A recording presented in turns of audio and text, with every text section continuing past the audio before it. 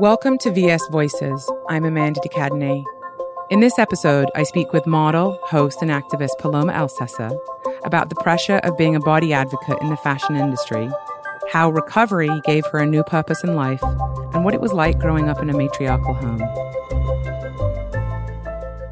So, I just have to say up front that it's a really interesting situation to find myself in, to interview you and to share your life journey with other people when I know so much of it personally, and I also do feel very protective of you.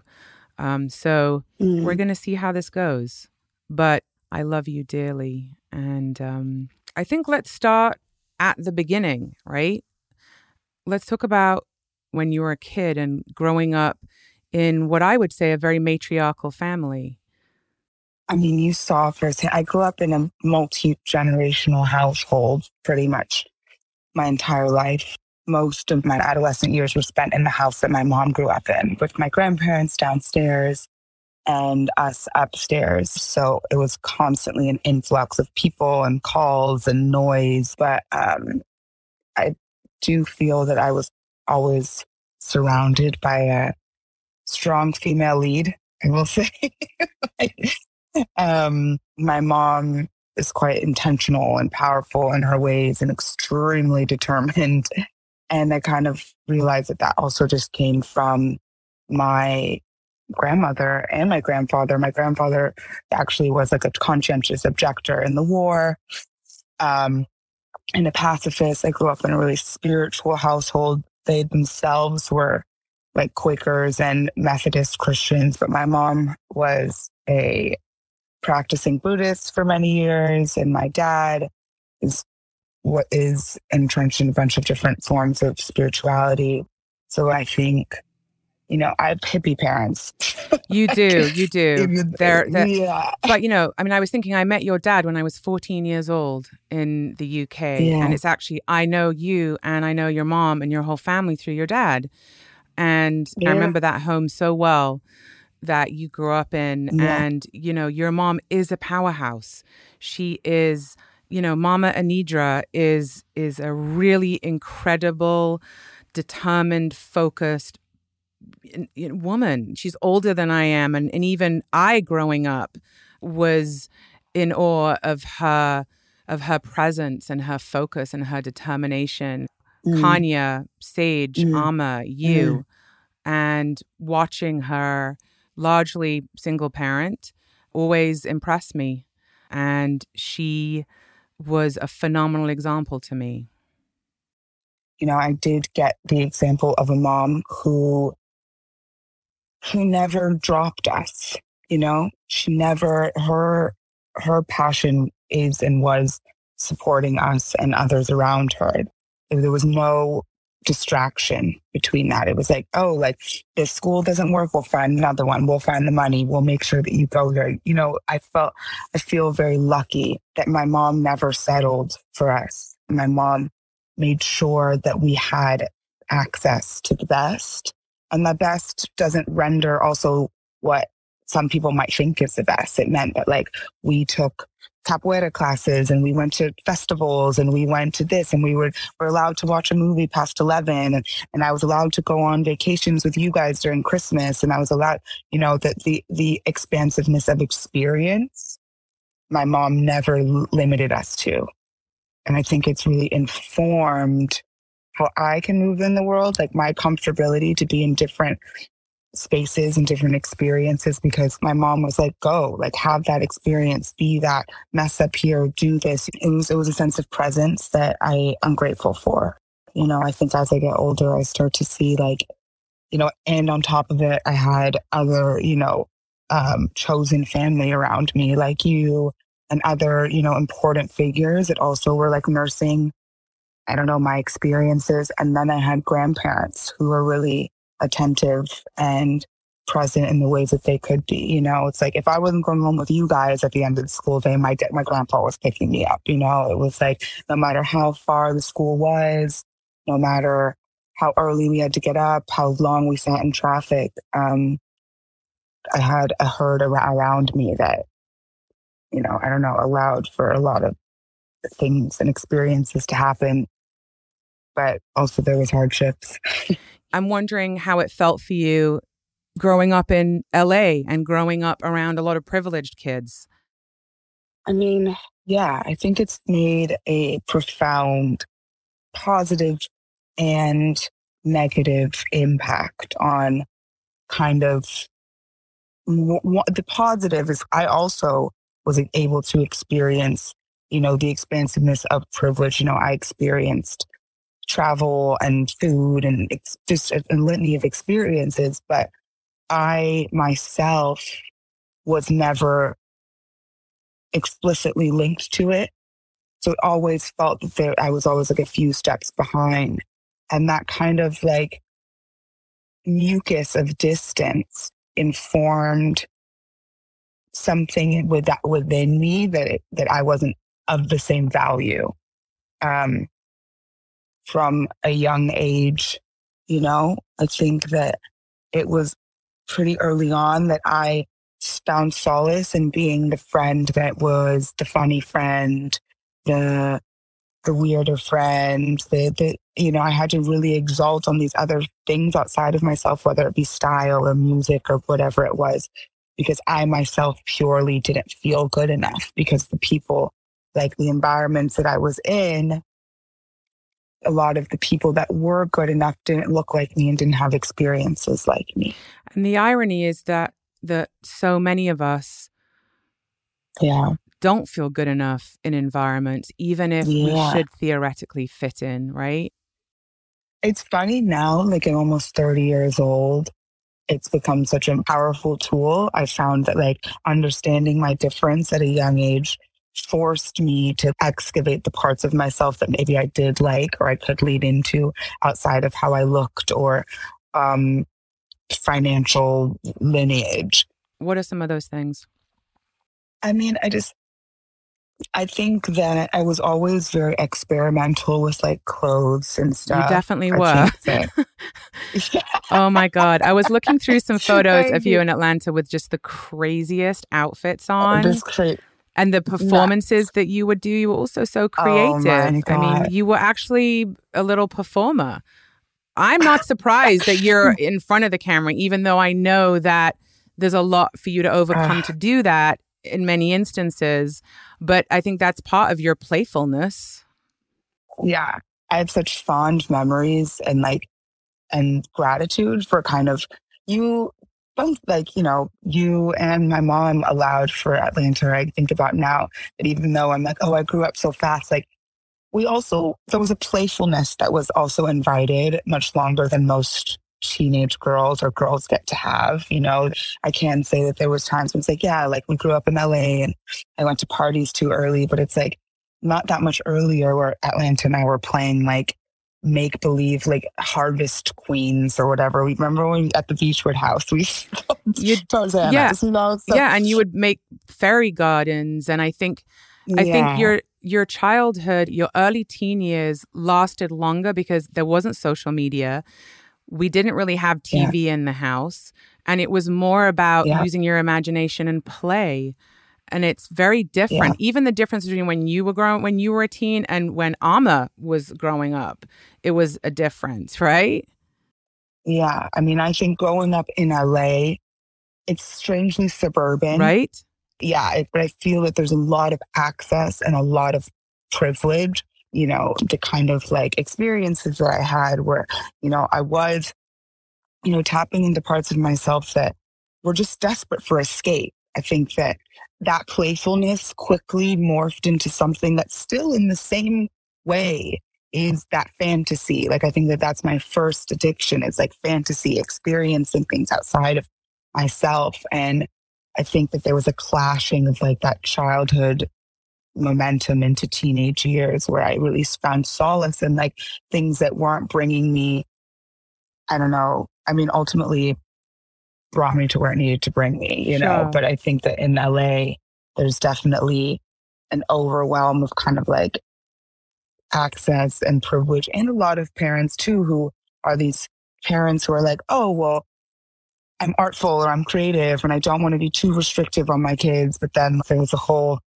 cluster of us getting into trouble, you know? And I think that as you're going through times where you're investigating your body, your mind, your spirit, and for me, I was still really, really struggling with, even though I was figuring out what I liked about myself, but I didn't know what was valuable. I say this often, even in almost my 30s. There's such a difference between like self-esteem and self-value. I can understand my value very clearly, but do you believe how it? it intersects? Yeah. Exactly. The self-esteem is, do you believe it? Yeah. And it's still something I'm figuring it out. You know, it's like, I'm cool, I'm pretty, I'm smart, I'm this. But then it's like my self-esteem is like, no, you're not because of that, you know? So it's like, how do we believe it? Well, it's integrating it. It's integrating it. I find that's an ongoing journey. You know, there's periods of time where those two connect and line up.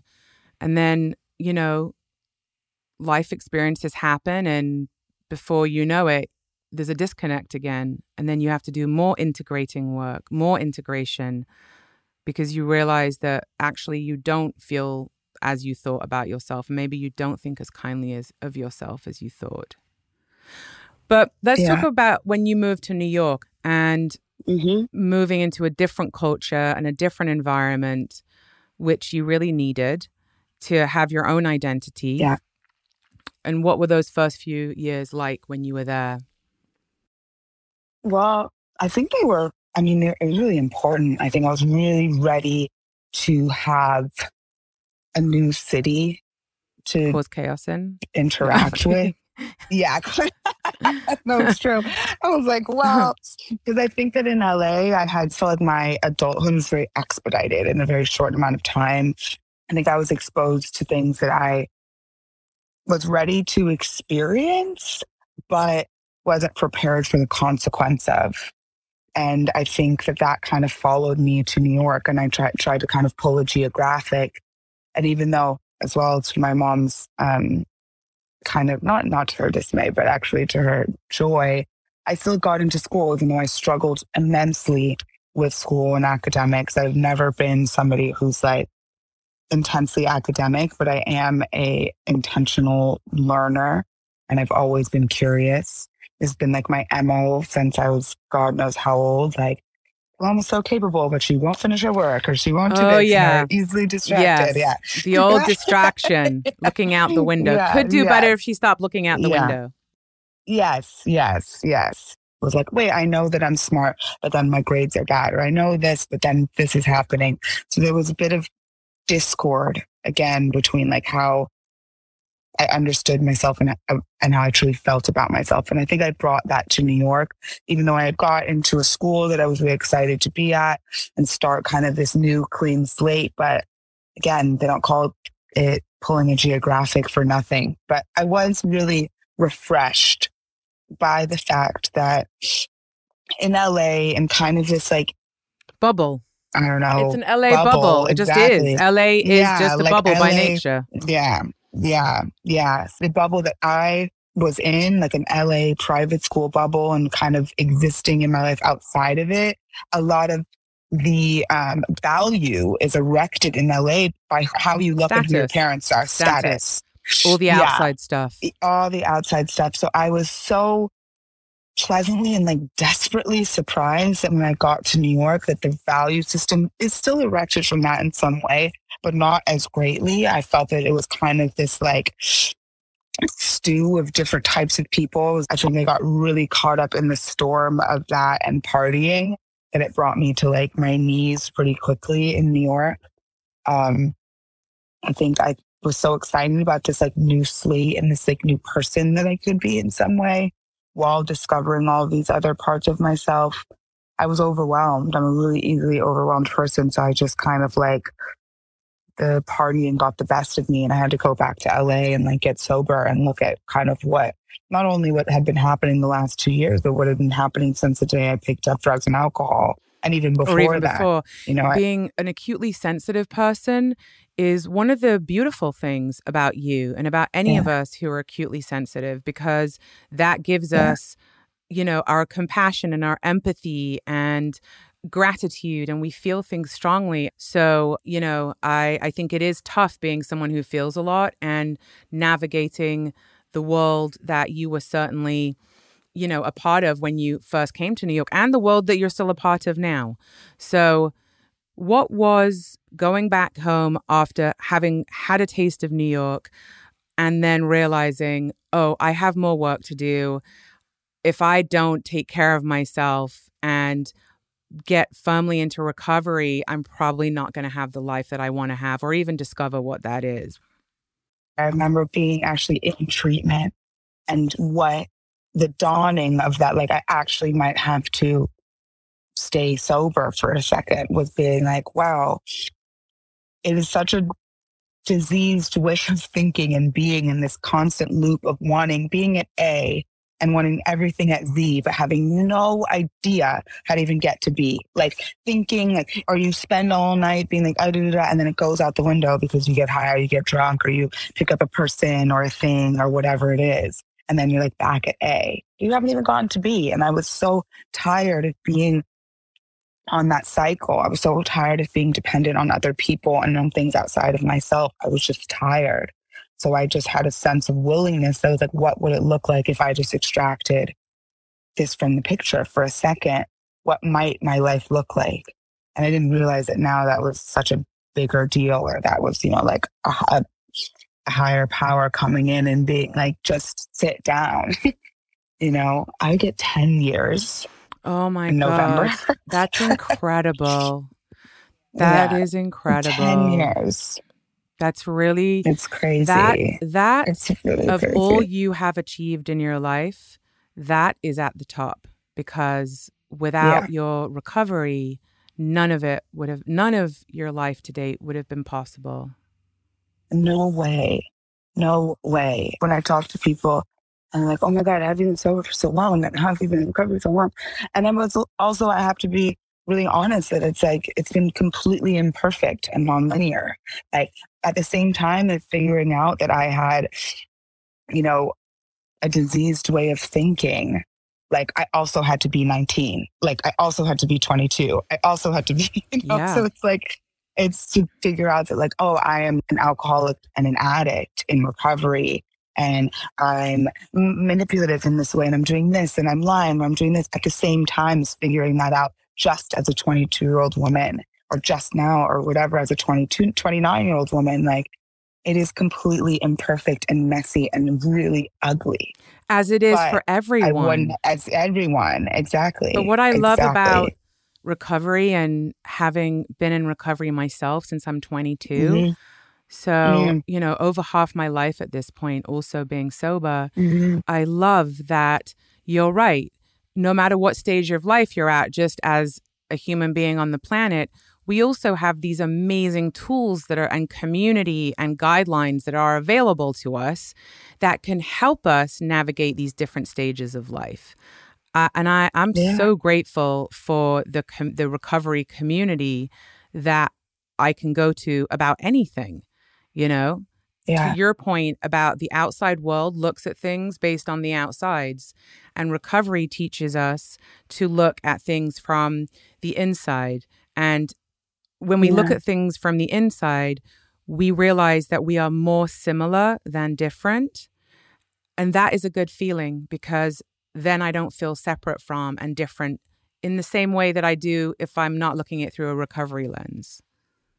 Yeah, 100%. Yeah, that uniqueness, that aloneness that will follow, that has been there long before I picked up or drink or a drug.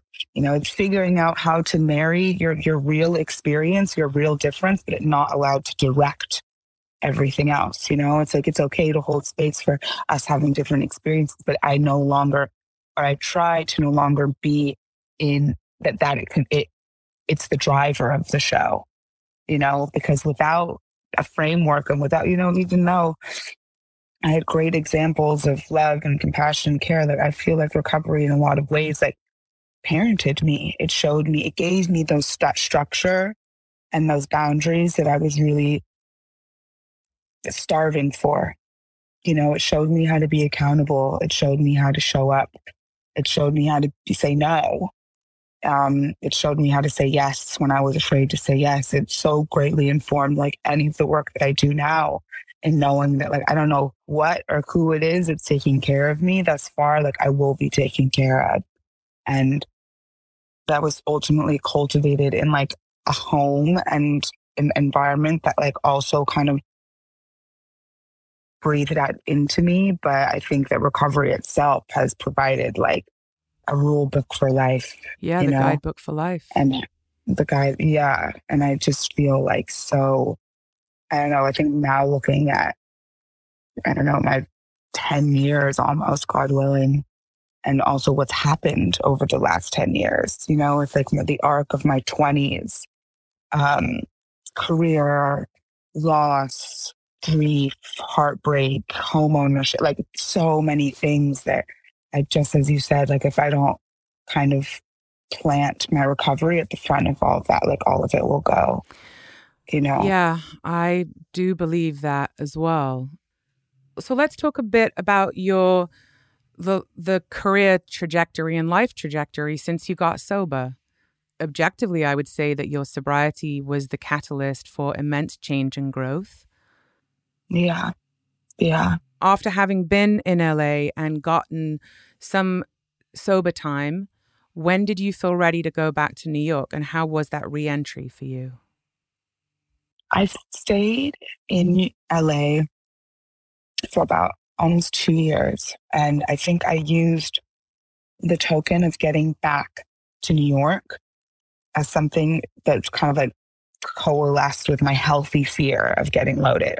Got really scared to get loaded after a while. Like I was just like, one, I also knew that if I wanted to get back to New York, a place that I had very short experience, but long enough to know, I had felt some sense of belonging that I hadn't ever really felt in a place that I had lived. So I knew that I wanted to get back there. And again, just use it as like a token where it's just like, okay, if I stay sober for 6 months, I'll get back to New York. Like I know that if I get loaded, I'll never get back to New York. So ultimately when I got back, I think I was just happy to be there. And I was kind of hustling in the ways that I knew how. I went back to school. I was working at a small magazine. Had no plan to be like a model or anything, but I was always writing and always doing little things. And then I had, again, like I said, this little job at a magazine. And there was when people who I was working with were kind of like, oh, like you're so like funny or you're so performative. You'd be great at like hosting a show, whatever. And I was a bit like, not really, but it was kind of from then that there was points made where I was like, okay, I really value connecting with people. This is something that it's not hard for me, you know, and how do I kind of nurture that?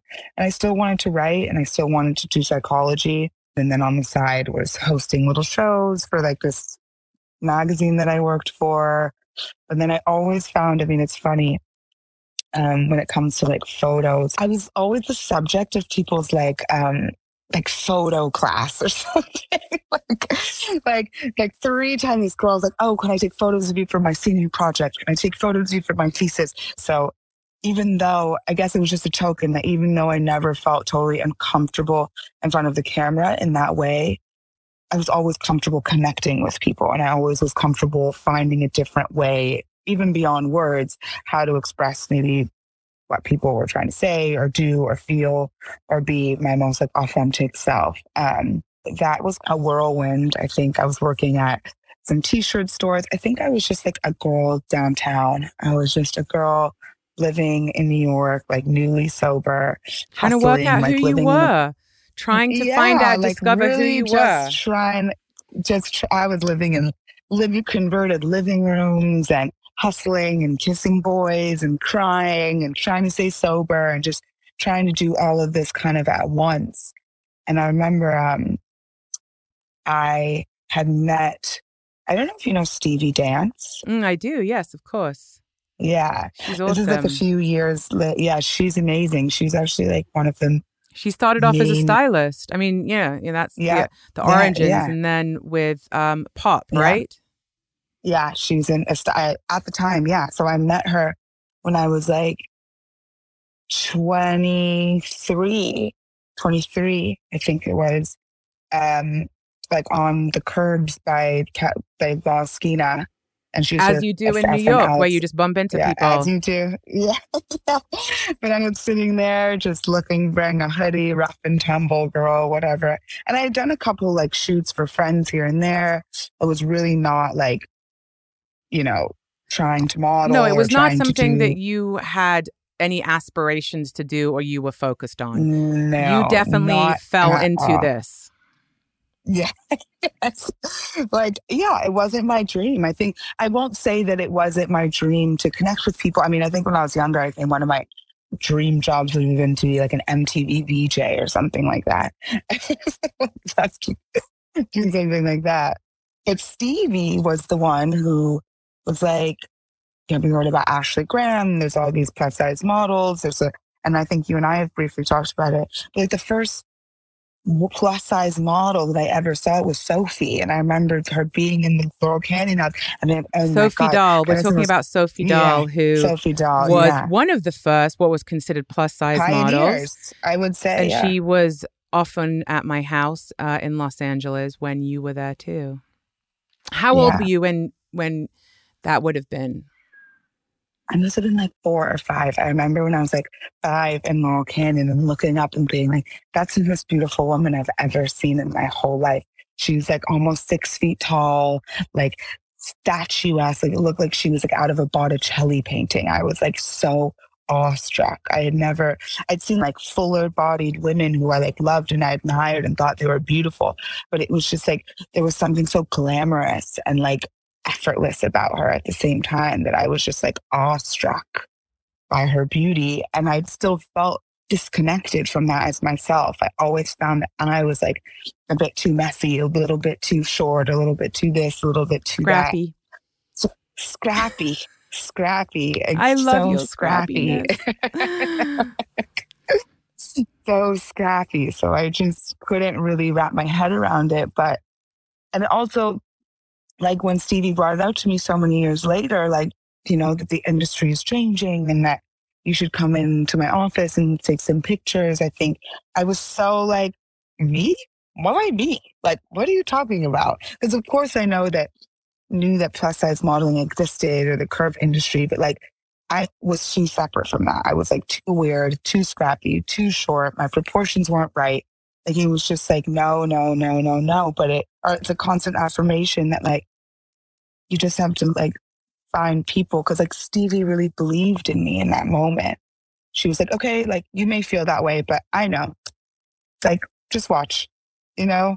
And it's given me such an earnest nugget that like find people that believe in you the way that your friends believe in you. Because in that moment, like Stevie believed in me. And it just And takes one everyone said no person. at first. It just takes one person to Yeah. really believe in you and see something in you that you're not able to see yourself yet. And if you can trust them enough to take the risk of failing and the risk of succeeding, which are both equally terrifying at times. So scary. So scary. So you were like, all right, let's try it. Yeah, because I was like, kind of such a low expectation. And of course, everyone said no, even at the time of the industry, my specific kind of corner of the industry that's now kind of exploded. I was not a catalog girl. Like they were just like, how do we, where do we put you? I walked in with, where do we put you? They didn't know, at that time, like how curved models were making the money. It was like catalog. I wasn't tall enough. I was a little too weird. Again, I was scrappy. I came in like hoodie and Reeboks and they're like, what are you doing? I didn't know I was supposed to come in with my hair like coiffed and gorgeous. And I didn't know, but I think that that's what's informed so greatly, like what my work ended up being or what it is now is that although I didn't know, I didn't change it. And you brought your authentic self. And that is ultimately what I think has resonated. One of the things that has resonated so much is you showing up as you and you creating and defining your own space, which is really, really hard to do. Yeah. And you actually cannot construct that. You have to just be yourself in the most genuine way you can. And it either opens the path or it doesn't. But there's no other way to be other than you. Yeah. I felt, as going back to that highly sensitive person that we are, I think when the time came that I got that momentous call from Pat's team, who ultimately like set off the whole thing, that I was like, if I'm going to do this, like, I can't lie. I'm not going to survive it. Like, it can't be anyone else because I won't be able to survive it. Like, I remember feeling like, wow, I'm going to potentially sacrifice being in school, doing all this stuff, like traveling and and rejection and all this stuff. That it's like, if I don't show up the best of as myself, and if I don't let these parts of myself kind of like shine through or be at the forefront or inform the work that I do, like, I'm not tough enough for this. I'll say over and over and over again, I am strong, but I am very thin-skinned. I am very sensitive. I am not a thick-skinned person. I'm strong, but I'm thin-skinned. Yeah, I feel the same. I'm the same way.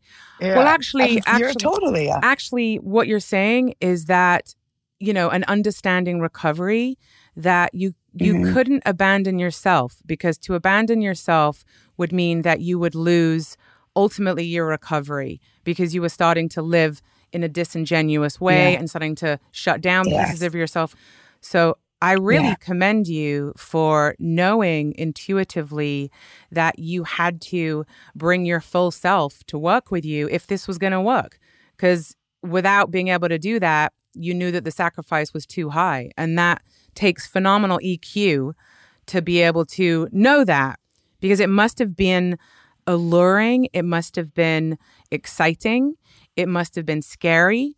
And it also must have held the promise of you being able to have things for yourself that you had only had vicariously through other people growing up. So there must have been a lot of promise and being put forward for you to be able to be insightful enough to know, this is the way I must do this. And if I don't, the cost is me. Yeah. It was even messier than that. It was just that, like, the cost will be me. I won't. And again, that cost goes in and out. At times, I still feel that I have to, like, bring myself back to that, you know, like 23-year-old self. That's like, if I don't bring my voice to this, if I don't challenge clients or agents as to like why my existence is so revolutionary, why this thing is happening, like if I don't hold myself and others to task, like I will experience a spiritual death. I don't know if I have the space for it, the capacity for it. That's okay. I'm okay in admitting that, like, I don't have capacity to abandon myself the same ways that I maybe thought that I would or could or expect myself to. I'm still figuring out what that looks like. But at the time, I definitely was like, I'm not going to be quiet. Like, I'm not going to sit back and just be who they think that I'm supposed to be, you know? I mean, with a certain level of humility, I had so much to learn, even being like in connection to fashion. Like, I didn't see myself like that Loewe was spelled fucking Loewe. Like, like, or pronounced, like, I was like, cool. I don't know. Like, like, I didn't know any of that. And that was okay. And like, I was okay with that being who I was. And I think it's been causal for me to lead with that, because that's what worked, you know? And I think whenever I think like young models or anybody ask me how, you know, like advice, and it's just like, figure out what you like about yourself and lead with that. You know, I like the way most days, I like the way that I think about things. Sometimes I don't like how I think about myself, but I like the way that I think. I like the way that I see the world. I like that curiosity. I like that challenge. And, just as much as I like my nose, you know? So it's like, I wanted that to be something that people knew and understood and found safety in. I wanted to be a source of safety for people. It takes a certain amount of bravery and courage to be that and to allow yourself to be that, because it's definitely tough to be the one to say, hey, you know what? I know that you think it's this way, but actually I invite you to look at it that way, or you have a blind spot here. So how do you navigate that? I try and navigate that with a sense of humility, and objectivity, but also passion, like being rooted, but like being able to really distinguish when, like, maybe, you know what, maybe you are right. But if I'm like rooted in an ultimate purpose of who I want to affect, am I trying to be in protection of some corporation, or am I trying to be in protection of a person who is affected by? That's what keeps me grounded, and what keeps me like sane or strong in it is that it's like ultimately it's not just in protection of me in that moment, it's in protection of a lot more people than I could imagine. And I'm also open to like a conversation around it. You know what I mean? Like, I don't think that I'm the smartest, most radical, most informed person in the room. I try to stay as up to date, as well-rounded, as well-versed, as compassionate, as open, and as thoughtful, so that I can advocate for people and communities in which I care about where they may not have a voice there. So if I'm rooted in that, like, it does take humility. It does take like listening. It does take skill to be like, what is this the moment to challenge this? Is this the moment to do this? Do I say no to this job because of this? Or will the outcome of people seeing me do this way more than me saying no? I thought about the level of like sacrifice and like mental gymnastics that comes with trying to create change or improvement or just a sense of care in an industry that is devoid of such in a lot of ways, and a world and society that is extremely individualistic and self-centered and harmful. Not to say that I can't be those things all at the same time, but I think that in fashion specifically, it was really interesting for me to have like these one-on-one conversations with individuals who are truly like suffering at the hands of this individualistic, materialistic, cruel industry, but didn't feel that they had the will, the space to say how much they were hurting because of their body, their race, their gender. What do you think gave you the insight to know that you could say something and that people would listen to you? As I also got older, I started connecting. I did also feel kind of growing up,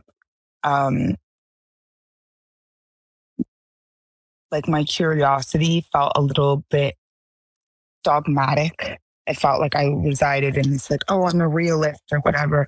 But like now I find like such comfort in being able to engage with people in my community and friends and peers and peer groups that I've built up in and out of the industry and people, relationships I've maintained, you know, that I can authentically talk the way and speak the way that I speak.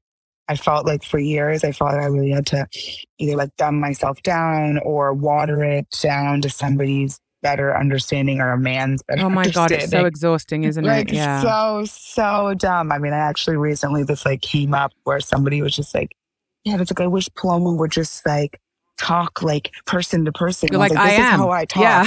This I am. Yeah. Like, this is how I yeah. talk.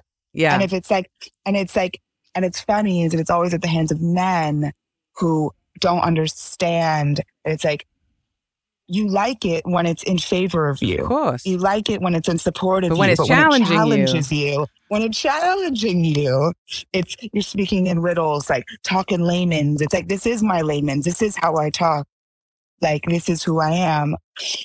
And so I think that there has been also this like overarching like reclamation of like women's and young women's and people's like intellectualism. Like, let us just be smart and say that And I feel like what's so beautiful about this like little cute community of people that I've built online who in their efforts or in their examples say that they listen is because they're listening and they understand. They're like, you don't have to dumb yourself down. We value your opinion on this. We value when you don't say something about this. We value when you're on vacation. We value when you're just looking hot. We value it all parts of yourself. It's like if we feel courageous enough to bring all parts of ourselves to the table, then other people, the people who can see all those parts, will experience you as the multidimensional woman that you are, right? And the people that don't recognize all those parts will only see you through the lens that they choose to see you with. I also felt very privileged that I was able to be in a position where I could share information and insight and thoughts about certain subject matters over the years. And there are times when I just don't want to have an opinion on the thing that I always have the opinion on. And I just need to take a mental health week or whatever it is and just not be a part of public dialogue or public discourse about something that I usually would be, just because I don't feel up for it right now. You're human. Yes. And by the way, because you're human. Did you see Michaela Coel's award that she got? Oh my God. I mean, it tore me to pieces. Right? Tore me to pieces. That spoke to my heart in the most profound way, because to be able to honor stepping away and stepping back and stepping out of being that spokesperson or that person who's always being heard or seen or whatever it is, and to be able to embrace that quiet, that is where the self-care, the magic of experience for me all comes together and informs a new growth phase or perspective. And yet our culture is always telling us to keep visible, keep speaking, keep being seen, keep showing up. And it has to be okay if you don't want to be sometimes, because for you, for sure, your career trajectory has been fast and intense. And I wonder how you take care of yourself inside your life today, which has really changed exponentially and is still changing. Yeah. I mean, you're so right. I mean, you've been doing this so much longer than I have, and have been able to maintain such like a continuous arc. But it's, this sense of like responsibility, the thing that got us to, in the first place, which is like the voice, the outspokenness, and the perspective, like it's draining. And I think that the most profound nugget of experience that I've had like in womanhood and recovery is granting myself grace in the messiness. I mean, I took off 2 months this summer. I took off 2 months. How was that? It wasn't for fun. It wasn't to have fun. It was painful. I was having a really, really, really hard time. I felt that the last 6 years with work and stuff, and I was always vacillating between my interior life being a mess and my exterior life being amazing, and my interior life being amazing and my exterior life being a mess. And I was constantly okay with that because and I felt, whether or not it was true or not, like I felt that both my interior and my interior and my exterior life were like exploding. My constant, I was in a very long-term relationship and that had ended, and I had lost friends in the process, and I had lost myself. I was investigating codependency and partnership and all of this stuff. And then dealing with really new, exciting stuff, but really scary stuff like this contract with Victoria's Secret, and just a new level of visibility that I wasn't quite privy to since the pandemic, not knowing that I have to like look okay when I go to the airport now, knowing that when I go out to a party, I have to designate a good 30% of my night to like talking to people and people dumping their feelings onto me, like a whole litany of stuff that I was not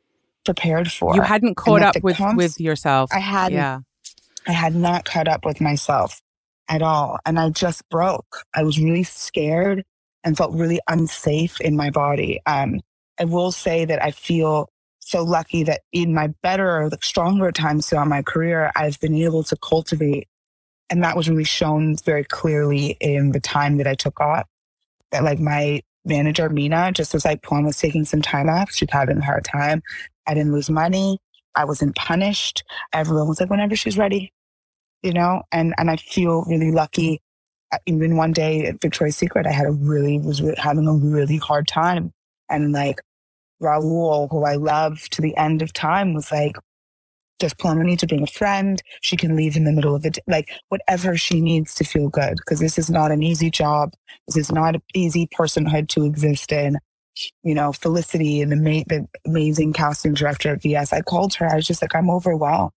Like, I cried to you. Like, I was just like, I'm overwhelmed. Like, look what's going on in my life, inside and outside. And I need a break because there's a certain level of like performance and like dissociation you have to feel the way that we have to feel and then show up for work and be the beacon of strength and hope and womanhood and confidence and like all these things in one when you just don't fucking feel like it sometimes. I know.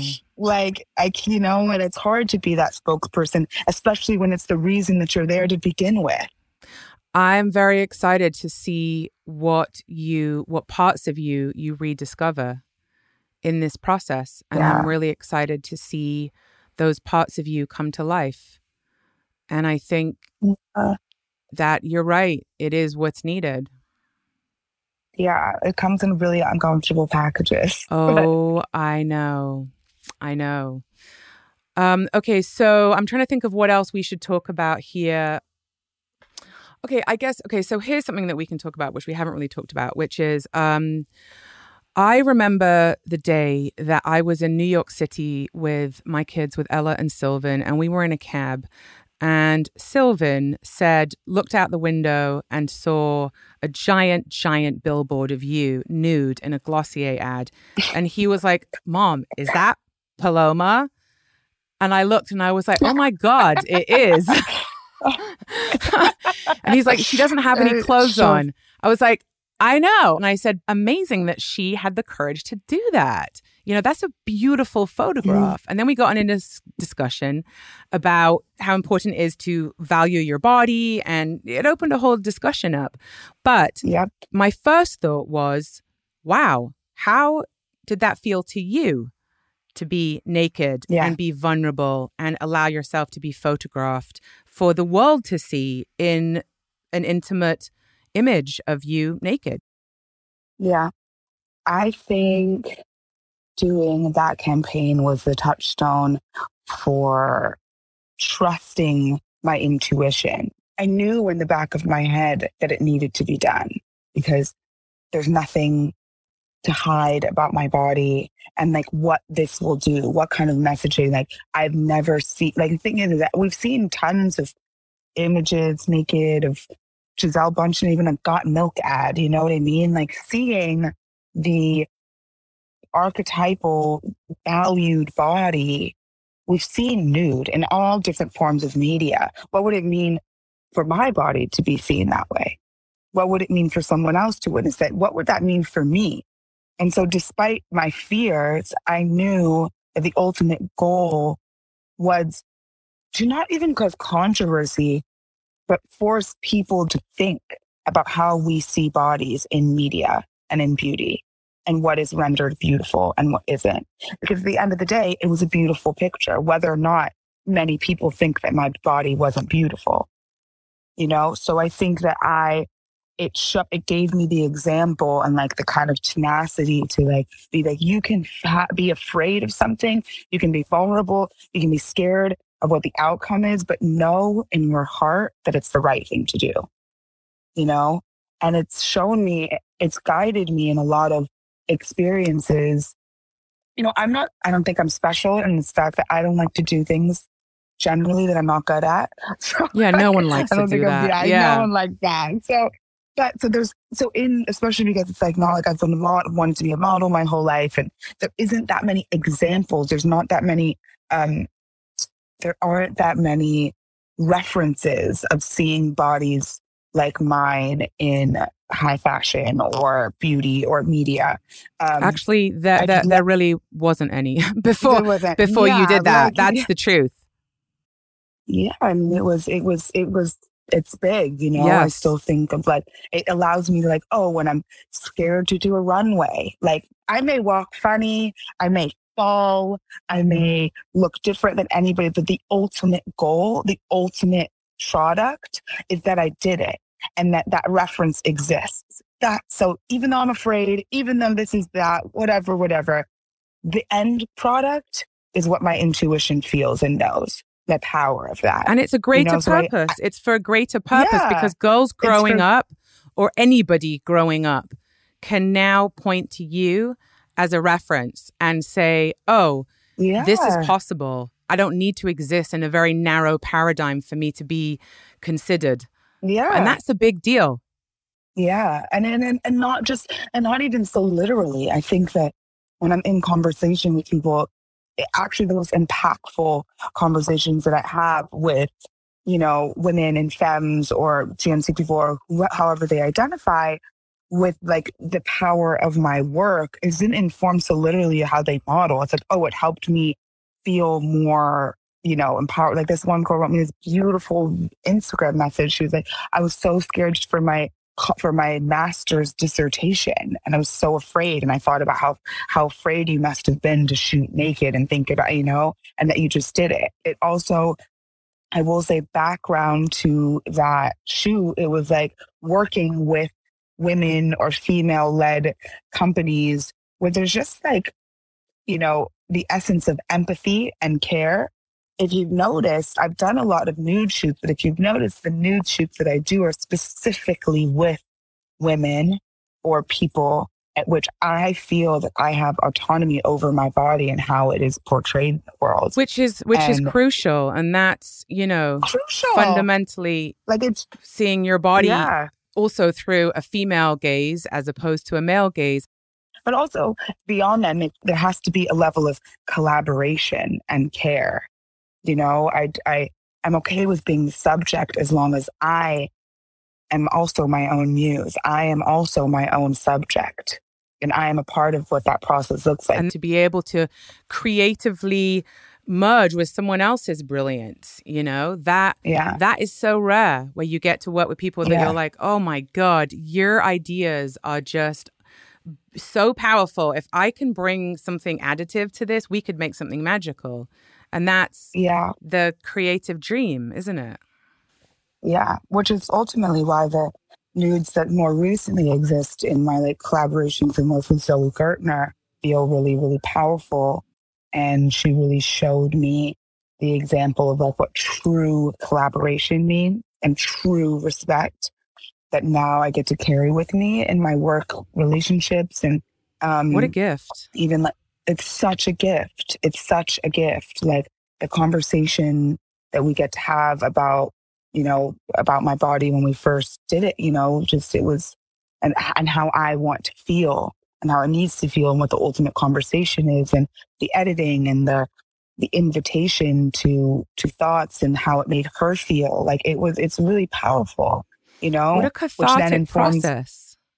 yeah, which is so Oh my rare. God, to have I those feel, conversations at I work. know, at work, Beautiful. at work. Creating a new We went, paradigm. yes, exactly. I mean, we shot a Chloe campaign I with saw no it. hair and makeup, Gorgeous. no hair and makeup. Us in Hawaii, us just pulling off to the road and me being like, oh, I'll climb in the river here. Camilla's on one side, Zoe's in front of me. And it's like, oh, like I feel warm here. And I think that is really powerful when you lead with intention and care and that sensitivity that for so long we felt like afraid of. You know, like I've watched Zoe be in spaces at work where it's just like, let's cut down the crew because how does she feel safe? How does she cultivate psychological safety on set? How do I reflect that as the subject? How do I bring that onto my team? How do I do that in my daily life and my daily work? I think as much as fashion has like, you know, it's a hard industry. I have met some of the most incredible people and experienced some of the most profound life lessons, chiefly that like I am in command of my body, period. You know, like I am in command of my body. And I am grateful that I also started a bit later, because I think that helps me help better inform. I feel very confident to say that I'm on that journey, not all the time, but at 29, I don't know if I could feel that way at 21, I don't know. But it also puts me in a position of protection with other girls in my industry and other people who just ask how to like survive. But I'm just figuring it out, to be honest with you. Well, you're doing a beautiful job, and you're doing it with grace and dignity and authenticity. And it's been such an honor and a privilege to witness your journey and to know you. And I love you dearly. I love you so much. So crazy. I'm 30. I cannot believe it. No, I cannot believe it. I cannot. It's so wild. It's so wild. I'm still trying to figure it out. But so am I. We all are. And you're worse. We all are. And there is no destination, right? We do a bunch of work and growth, and we live in that space for a while. And you know, as you said, it's like whatever the time frame is, every 5-10 years, whatever it is, it's like we hit another growth opportunity to deepen our understanding of who we are and who we are in relation to the world and the life we created. And does that still reflect who I am? And if not, we got to make some painful changes. And, you know, that's the path. That's the path. But I will be with you on this path for hopefully another 30 years. Yes, absolutely. Oh, wow. So much time. But until then, we just stay grounded, try and do the work that we can, and keep sharing our stories. Yeah, keep sharing our stories is right. I've always been so inspired by your ability to just crack open to people and provided such a blueprint in how to make other people feel safe. So I just want to say thank you for that. You're welcome. Really thank you. Taught me a lot. Thank you. I love you. I love you so much. I love you. This is VS Voices, a brand new original podcast series by Victoria's Secret. Listen here or wherever you get your podcasts.